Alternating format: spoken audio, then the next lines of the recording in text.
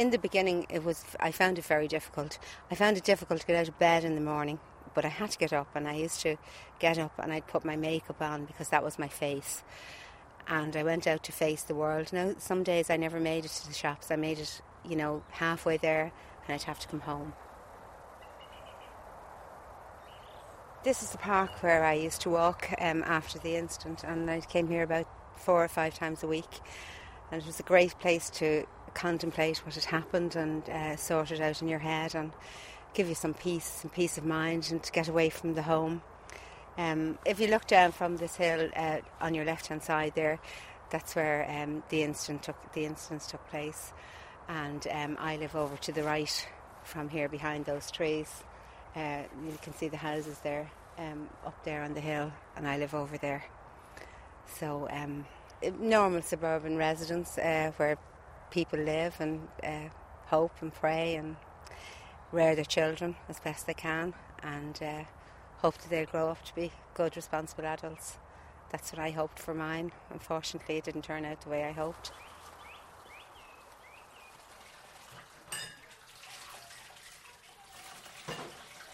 Back in her semi-D, Marie prepares dinner in the kitchen. On the walls are many family photographs. In one is a small boy with dark, wavy hair, arms round a blonde, chubby toddler. Both are smiling widely. My second son is about 1.5 years on this one, and my other son is about 6. They were lovely boys at that stage, absolutely. The youngest boy absolutely loved his older brother. He used to follow him around everywhere, and he was very gentle, very, very, very, very timid, quiet, gentle boy, and never did anything wrong. He was a model child, actually. He was a beautiful little boy, and never gave me any trouble. His table manners from the time he was about 3 were excellent. And the other fellow was kind of a bit of a rogue, and he would eat with his fingers, and he was horrified. He used to be horrified that he wouldn't use his knife and fork, and if you brought him to someone's home and said, sit there on that chair, he wouldn't move. He'd sit on the chair. He wasn't one of these kids that would go in and take all the ornaments down or pull things around. He always did what he was told. He just sat there and was good, and everybody loved him because he was so good. You could bring him anywhere with you. You could bring him into any restaurant. He never embarrassed you, or where the other fella would have had everything off. He'd be nearly sitting on the table. Or I remember we used to go shopping with him when he was about 3, I suppose, and he'd be under the racks of the clothes in the shops, and my other son would be so embarrassed, trying to hold his hand and tell him not to do things like that. But but both of them were different from each other, as you can see. Even in appearance, one was very slim and the other was a little bit chubby. But he should have been a little bit more into devilment, I think. But that was just him. He was just, he was an only child for 6 years, around 6 years, and he was loved, and he was always with adults, I think, and that's how he was just a good child. He just never needed to be bold. He wasn't wild. He didn't run. He always just walked around, and he was just gentle. That was his personality. You get married and you have a family and you rear them as best you can. And if anyone told you that this was going to happen in my family particularly, I would have been horrified. Luckily, we were married for a long time before this happened. So I remember saying to him, you must be sorry you ever married me when this happened. And he said, no, I'm not, because he said you were a very good mother, and he never ever blamed me.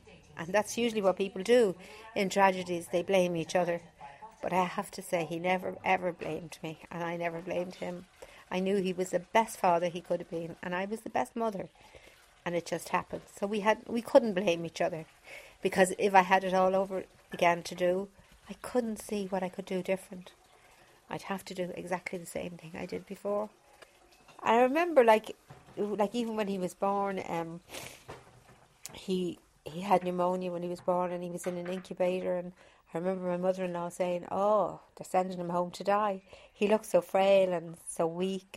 And we nursed him and we nurtured him, And then he grew up to do this. Hello. Hello, how are you? That's good. That's great. Had you got a good day? Yeah. And what are you doing? Marie is talking to her son, the eldest one in the photograph. He rings every evening at the same time. It is a phone call from prison. No more cooking. When is that? This week, is it? Oh, so you have to starve on a midterm break too? My son wasn't only interested in children. He wanted a relationship with a girl of his own age, but couldn't see this happening for him. He was too shy and too more than shy. It was kind of a sickness with him, this shyness that he had, for want of a better word. And he didn't think he would have the courage to ask a girl out or the courage to form a relationship with a girl. And this is why. This is the only explanation I have for what he did. These are his own words. Like, he really wasn't interested in children. It just happened. His friends were starting to go out with girls, and one of them, his best friend, got engaged, and he wanted this for himself. And he couldn't see it happening. He couldn't see. It was a terror he had inside him to go up to a girl and ask her out. And he had been rejected on a couple of occasions, and I suppose this contributed to the way he was feeling. And this is the only explanation I have for what happened. A 23-year-old Dublin man was in Mountjoy prison last night after being charged with the rape and sexual assault of 2 young girls. The man, who was arrested by Gardaí on Thursday and questioned by detectives, was charged with the false imprisonment and rape of a 12-year-old girl and the false imprisonment and sexual assault of a 10-year-old girl. Both attacks took place during daylight hours. Now, I know he didn't only destroy his own life, he also destroyed those little girls' lives, and I hope that they are fine, and I never stop thinking about them, and I wouldn't diminish the fact that what he did was terribly, terribly wrong. And what ages were the girls? They were 12 and 11, I think, around that age. Did he know them? No, they were strangers. So he was going to work and it happened. The first attack, I think that was in the afternoon sometime, but the second attack was early in the morning, around 8 o'clock in the morning or 8:30. She was on her way to school, and he was on his way to work, and that's when it happened. So I didn't hear until later on that day. I heard something on the radio about a lad being picked up in town, and I rang him in his job to say somebody had been picked up, because it was well known around the area that this had happened, and he wasn't in work, and something dropped inside me, and there was a knock on the door, and I was hearing my own, and with that my daughter came in, and about one police lady and 6 police officers came in, detectives I suppose they were, and they showed me a piece of paper, obviously a warrant. I didn't look at it, I didn't know what it was. I was in total shock, and they asked me to sit down, and I couldn't sit.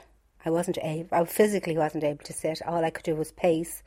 The only thing it reminded me of was when you're in labour, when you can't sit and you can't stand, you just have to walk up and down, trying to ease this awful pain that you have. And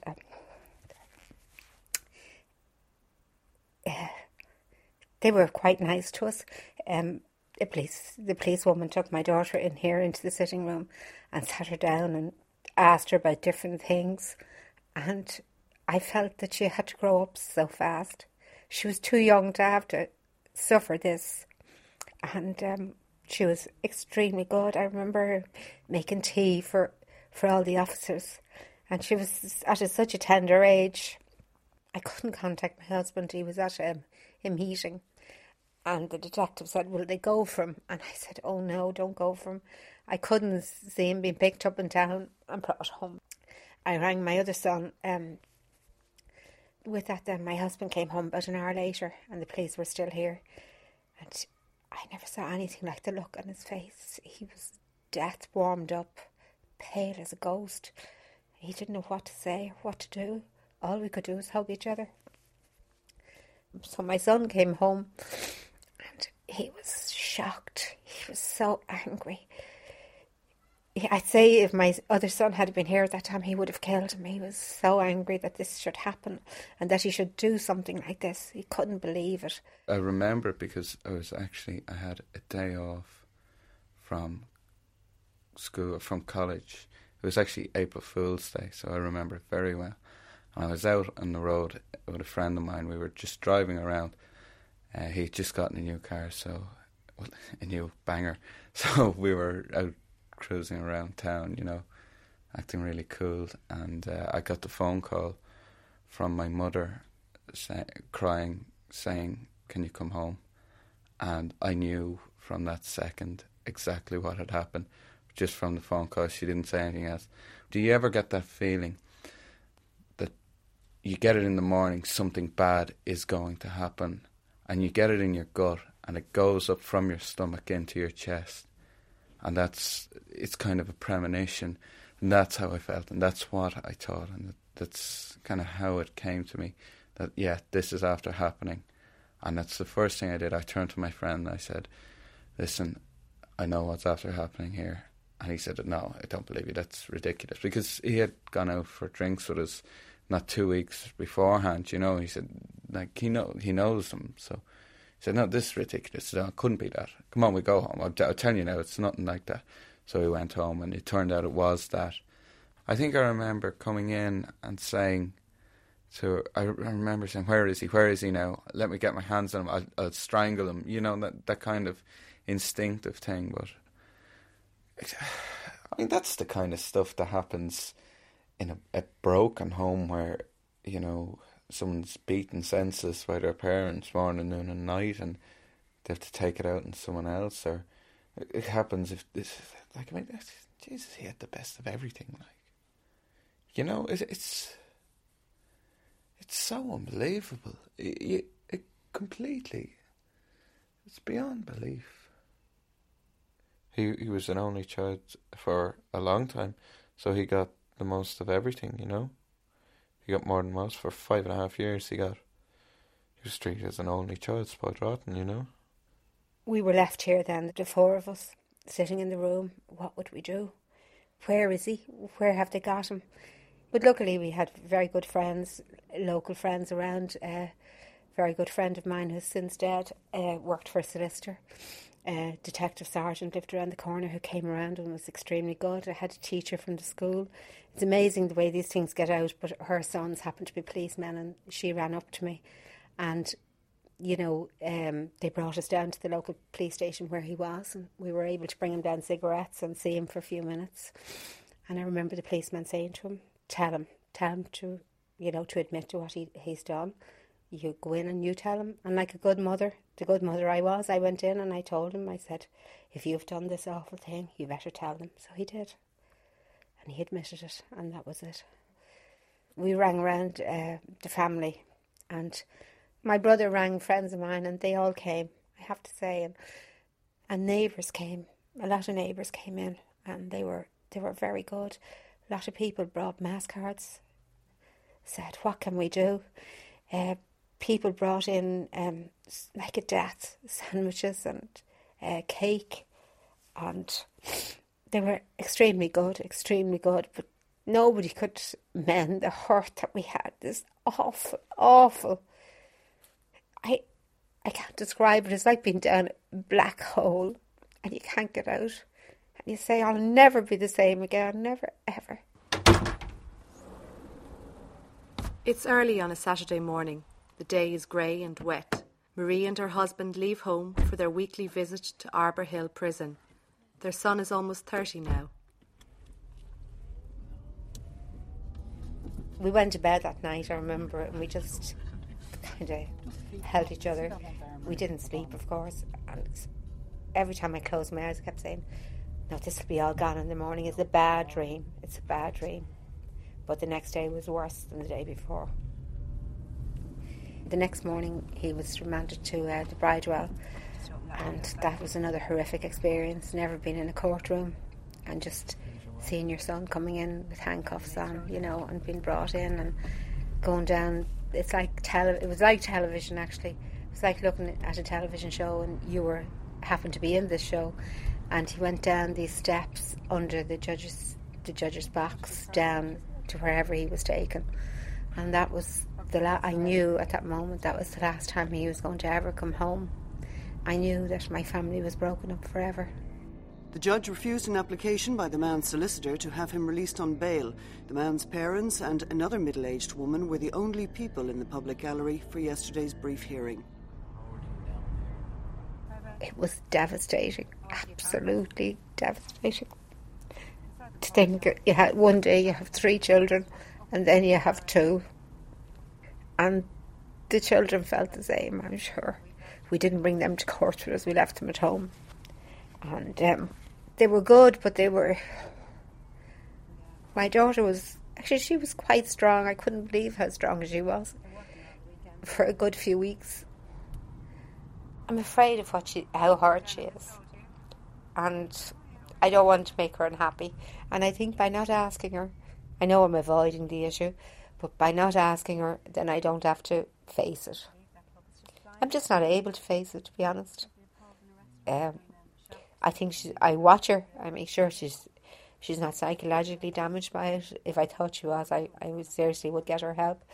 But I want her to be happy. I think she deserves to be happy. And I don't want to be bringing up stuff that she doesn't want to talk about. She would say, how is he? And she brings him back presents when she goes away. Like, she'll bring him T-shirts and, or she'd buy him a CD. Things like that. And she often said how she misses him. But as I said, like, we talk in general about him, but we don't home in on anything. She knows what he did. I know what he did. Why do I need to keep saying, do you know what he did? Do you know what your brother did? I wouldn't do that to her. I don't think it's fair. The effects on the family are this is what I find most difficult, really, to think that, because my son had a very serious relationship and it's broken up now. And I can't help thinking, although he said no, it's not the reason, I can't help thinking that it could be the reason, could be one of the reasons. I mean, if your daughter brought home a lad that you thought was very nice and you found out that his brother was a sex offender, would you encourage the relationship? I don't think you would. These are the worries. And these worries will be with me. Now, we think, like, my husband's under the impression when my son comes out that these worries are going to float away. But they're not, because he still have the name, and he'd still be a sex offender, convicted of a crime. It's one of the most serious crimes.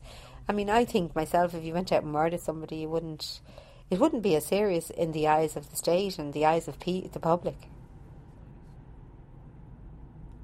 If you could describe the looks on people's faces. I had a son who was full of life, absolutely the life and soul of this house, my second son, and his whole personality changed. He was a dead person, walking around. Someone asked me how I felt, and I remember saying to someone, if you had lost your brother, you could, that's it. It would be shocking, and you could live on with it, and you miss him every day and whatever, but you can move on with your life. But this is kind of like, it's worse than that, because the person's still alive and they're haunting you for the rest of your life. So it's like a long death sentence, you know what I mean? My sister doesn't talk about it at all, and that's her way of coping with it. But she's coming in with me on the family visit, so that's the extent, the past 6 years of our conversations on the matter. But my sister is very like my brother, which is kind of, I think that's what made it harder. Like, they were buddies. My mother is quite realistic. My dad is extremely optimistic, and I don't think he realises the gravity of the situation. I'm sure there was times that people would say, oh no, look, he's after ruining his life, and Dad'd say, no, he won't, he's still young. When he comes out, he'll be grand, and he just won't talk to that person ever again. He doesn't know what he's talking about. He kind of ignores the gravity of the situation. Maybe he just can't cope with the gravity of the situation. Maybe that's what the problem is. He's a completely different person. Like, I mean, he was someone who was hugely involved in everything in the community. He was the chair of the community councils, chaired a neighbourhood watch. He ran sports days, everything, and now he's afraid to walk outside the door for fear someone will see him. He wears his sunglasses driving down the road on a dull day. He's a completely different person now. He's afraid to go out. Before Arbour Hill Prison, her son spent over a year in Dundrum Central Mental Hospital. Marie has kept the poems he wrote there. Visions of heaven unfold before me. Parting is hard and death is terrible. I seem to walk through a deep valley, far from the light of day and alone and helpless. The damps of death fall upon me. My ways are sinful, my voice is filled with deceit. Some are born to sweet delight, some are born to endless night. Every truth I tell is a lie. I'm deluding myself with every word. Every statement I make is debated. No one believes a word I say. I can't convince them of my sanity. I can't convince them of my insanity. I'm living in limbo, in a quiet suburban hideaway. I figured that would be from when he lived at home. This would be a suburban hideaway, I suppose. It's a quiet area. You know, he wasn't known by that many people because he was so quiet. People didn't he just walked in and out and nobody kind of minded him. He's the type of person who could kind of blend into a crowd and you wouldn't notice him. A man who raped one schoolgirl and sexually assaulted another was jailed for 10 years yesterday. The attacker was detected by DNA samples found at the scene of the attacks. Because he pleaded guilty, there was no jury or anything. It was just a hearing, and victim impact reports were read out, and I was called to the stand to give evidence. So up I went on the stand, and I was delighted in a way because I really wanted to say to those parents how I would feel if it were my children. I wanted them to know how sorry we were, you know, and that we weren't just callous people who didn't care. So I got my opportunity, and it was really like a weight lifted from me because I worried about those children all the time, as if they were my own. So I spoke about him as a child and how I couldn't understand how a lovely child that I had could do something like this, and how sorry I was for what he had done, and hoped that the people would find it in their heart to forgive. And I said, I don't expect you to forgive my son, but I hope that you'd understand that we are so very sorry and that we pray for them, which we do. And when I came off the stand and came down, the father of the little girl put out his hand and held my hand. And then when the case was over and they sentenced him, the mother and father and sister put their arms around us and hugged us. And he said he felt so sorry for us. He said, I really feel so sorry for you, he said. They knew I needed that forgiveness, and they knew that my husband needed it. And they were so charitable as to do that for us, you know. From the kitchen to the living room, more framed photos on the walls. One of Marie's daughter in a pink dress at a college ball. Another of her second son with a loudspeaker protesting on a student march.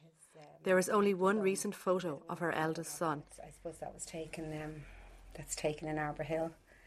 And I suppose that's about, would it be 2 years ago? Possibly 2 years ago now. And you can see he's a man now, you know, and that when he was arrested, I went to look for some photographs, and I found all the photographs cut up in his room into little pieces, tiny little pieces. Any recent photographs of himself. So I don't have any photographs of him around that time because he has them, he cut them up. The girl has described her attacker as thin and clean-shaven with dark hair. The detective said the sooner this man is caught, the better, and in the meantime he urged parents to be vigilant with their children. The first attack happened in January, and I didn't know, obviously, that attack had happened. I just heard something, it was a sexual assault, and, you know, you hear it, God, it's terrible, an awful thing to happen, and then you put it out of your mind because it doesn't really affect you. But in hindsight, he went to the doctor quite soon after that. About a day or two, he was sick. He was very sick. He felt very, very sick. So obviously it had affected him terribly, and he went to the doctor, and he was out of work, I think, for a week. The second attack happened in March. I remember we were going out for my husband's birthday, and he seemed to be isolating himself from the family at that particular time. And I remember asking him, are you coming? And he said, do you want me to come? Do you want me to come to the meal? I said, of course I do. You know, I just wondered whether you wanted to come or not. And it was like when you think back on it, it was like, you know, he felt ashamed and he felt he wasn't part of the family anymore. And like, normally he would say, oh, I'll be with you, you know, and aren't we all going? But he didn't. And he seemed, I remember sitting on the settee with him, and I went out of the room because he was watching something that I wasn't interested in. And he said, would you not even sit in the room with me? So it was all coming from himself. His conscience was pricking, and he felt everybody was against him. Now, I didn't notice that, as I said to you, at that time, I didn't notice any of this. But later on, when I thought back on it, I could see the pattern, and I could see, like, he spent a lot of time in his room. We had got the attic converted for him, and he was up there. He got his own line in, and he got internet access himself. And I felt like if he was going to pay for it himself, well, you know, he'd be much more respectful towards it, I felt, you know. So this is obviously, and he only had the internet, a strange thing, from January. He got it on about the 1st or the 2nd of January, after Christmas. And all this happened between January and March. The detective who's leading the investigation appealed to anyone who may have seen the man or who might know him to come forward. He said the attack was carried out in broad daylight and someone out there must know something. He asked anyone with information regarding the day of the attack to contact the Gardaí. That was my son, and I never read that in the paper. Didn't even cross my mind that it was him. And, you know, people would say, like, you know, you're hiding these people. They're in you must know. I was a mother looking at us in the home, and I did not know that was my son. I didn't have an idea, nor a clue. And I wouldn't have sheltered him, because I couldn't have, because I had a daughter myself. And, you know, there for the grace of God, you know, she could have been, somebody could have offended against her, or he could have offended against her. Because so you were aware of that? Oh yes, I was aware of it, you know, and I mean everybody in the area would have been aware of it. Do you ever worry that people thought that maybe you were covering up for him? Never, no, I can't say anybody ever pointed the finger, or it never even came up in conversation. I thought it myself, maybe people thought that, but I always remember even saying to the detective when he came to the house, like, how could he? I wash his clothes, I look after him. You know, I didn't know. And he said, surely there must have been something on his clothes. And I said, no, nothing. So, like, even I didn't know. And nobody knew. Like, I remember at the time saying to my daughter, now be careful and, you know, watch yourself coming home and whatever. But you would say that to them, like, mind yourself going to school. And, you know, they always went in a group. And you'd say, like, stay in a group and don't be on your own or whatever until this person is caught. And then it's your son. And you say to yourself, like, you're telling them the dangers out there when the danger was here all the time in your own home.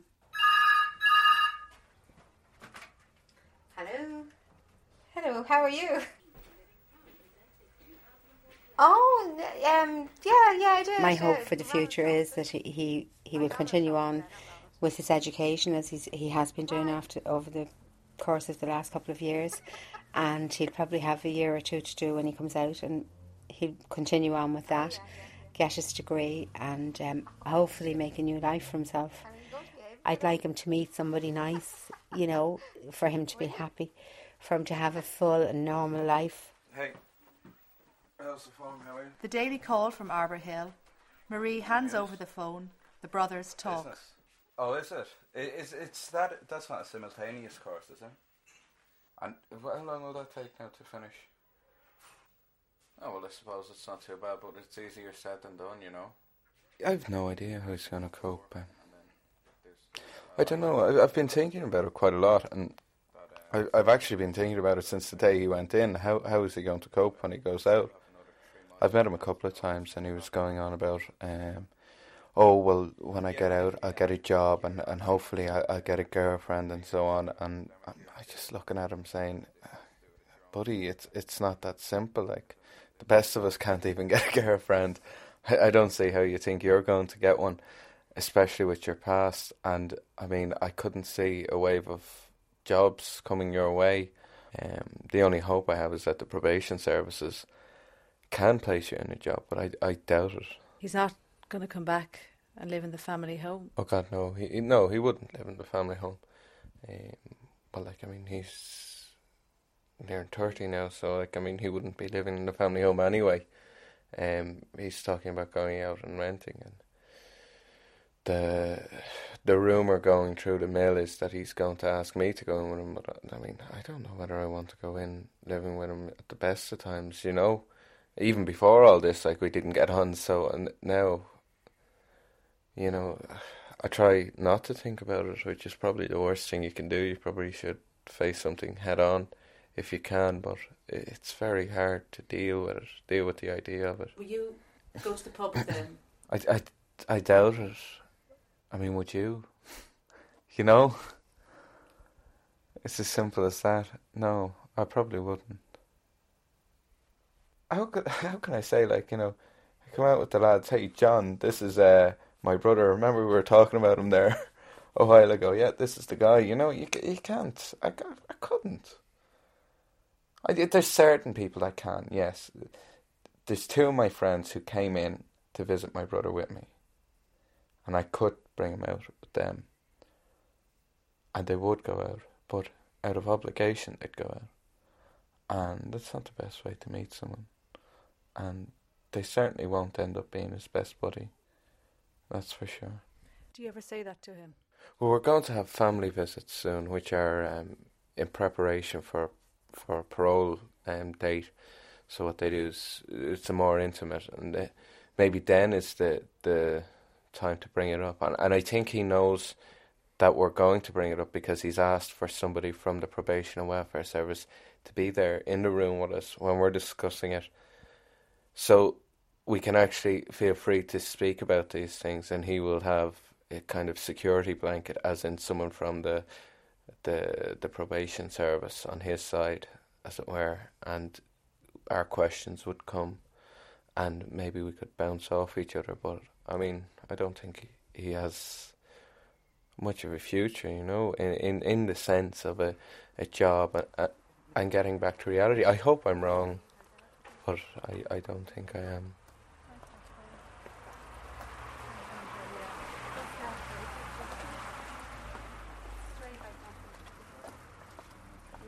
Sunday afternoon, outside Arbour Hill. It is cold and getting dark. The long-awaited family day has just ended. It went well. It went very well. It was very hard, and it was very emotional, and we had to ask questions nobody wanted to ask, and it's really tough to go in there, but it was really hard. Ask about the future and what his plans was, and ask if he had realised that how difficult it's going to be to get a job, if he had realised the difficulty in forming a relationship with someone, what was he going to do, where was he going to live,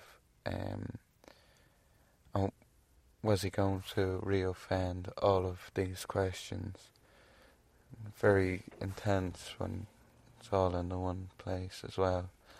I found it very emotional. I knew it was going to be difficult before we went in, because the idea was that we would go in and we would explain to him the effect of what he did on the rest of the family, the wider effect on relations and friends, and it was a very good opportunity for my daughter. She was very, very upset when she went in, and it was very tough on her.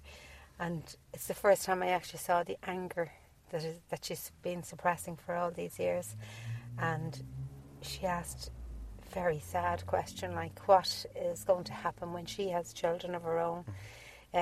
What are they going to say about their uncle? And does he realise that he won't be able to come near her children or anybody else's children? It's like she got everything off her chest that she wanted to say today. She didn't say an awful lot, but what she said was, very pointed, and it was obviously something that was worrying her.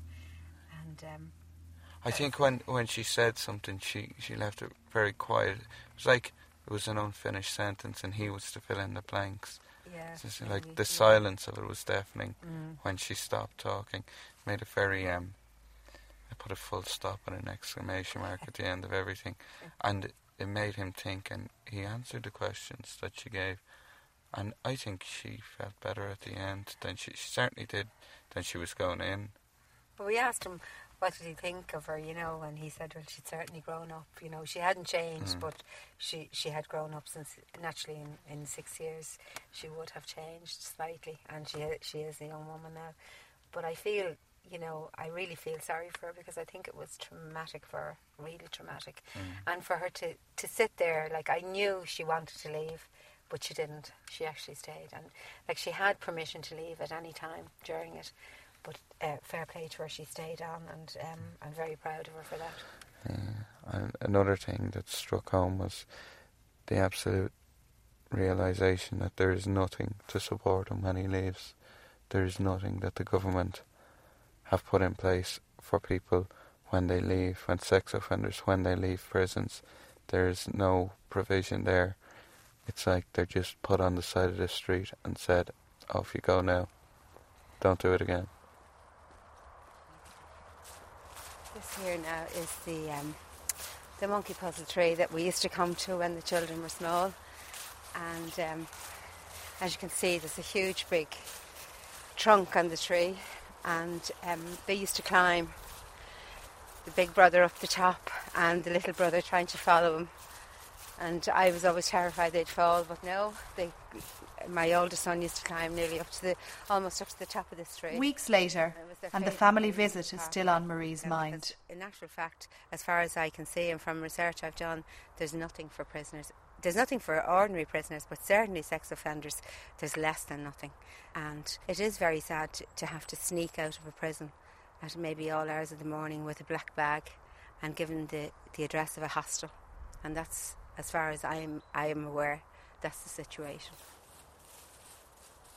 My husband was very quiet on that day. He listened intently to the rest of us speaking, and he was looking forward to this family day. And I hope he got out of it what he was looking for, but his perception of what was said and my perception of what was said are two different things.